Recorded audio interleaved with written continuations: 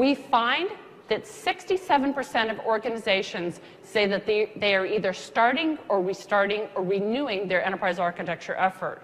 We find that 78% of enterprise architects say that their primary focus for supporting enterprise architecture is about building and growing and transforming their business.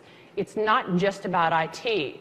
And what's happened as a result of that is because there's a renewed focus on enterprise architecture and there's changing perceptions about application architecture, is that the dynamics and the relationship between enterprise architecture and application architecture has become a lot more complex.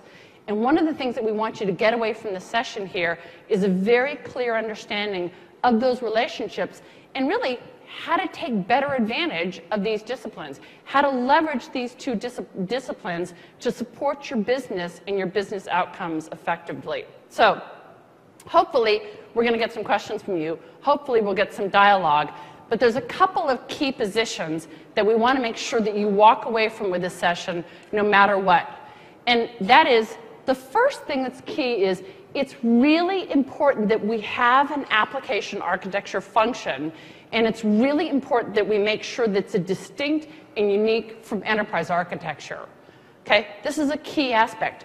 Enterprise architecture and application architecture disciplines are different.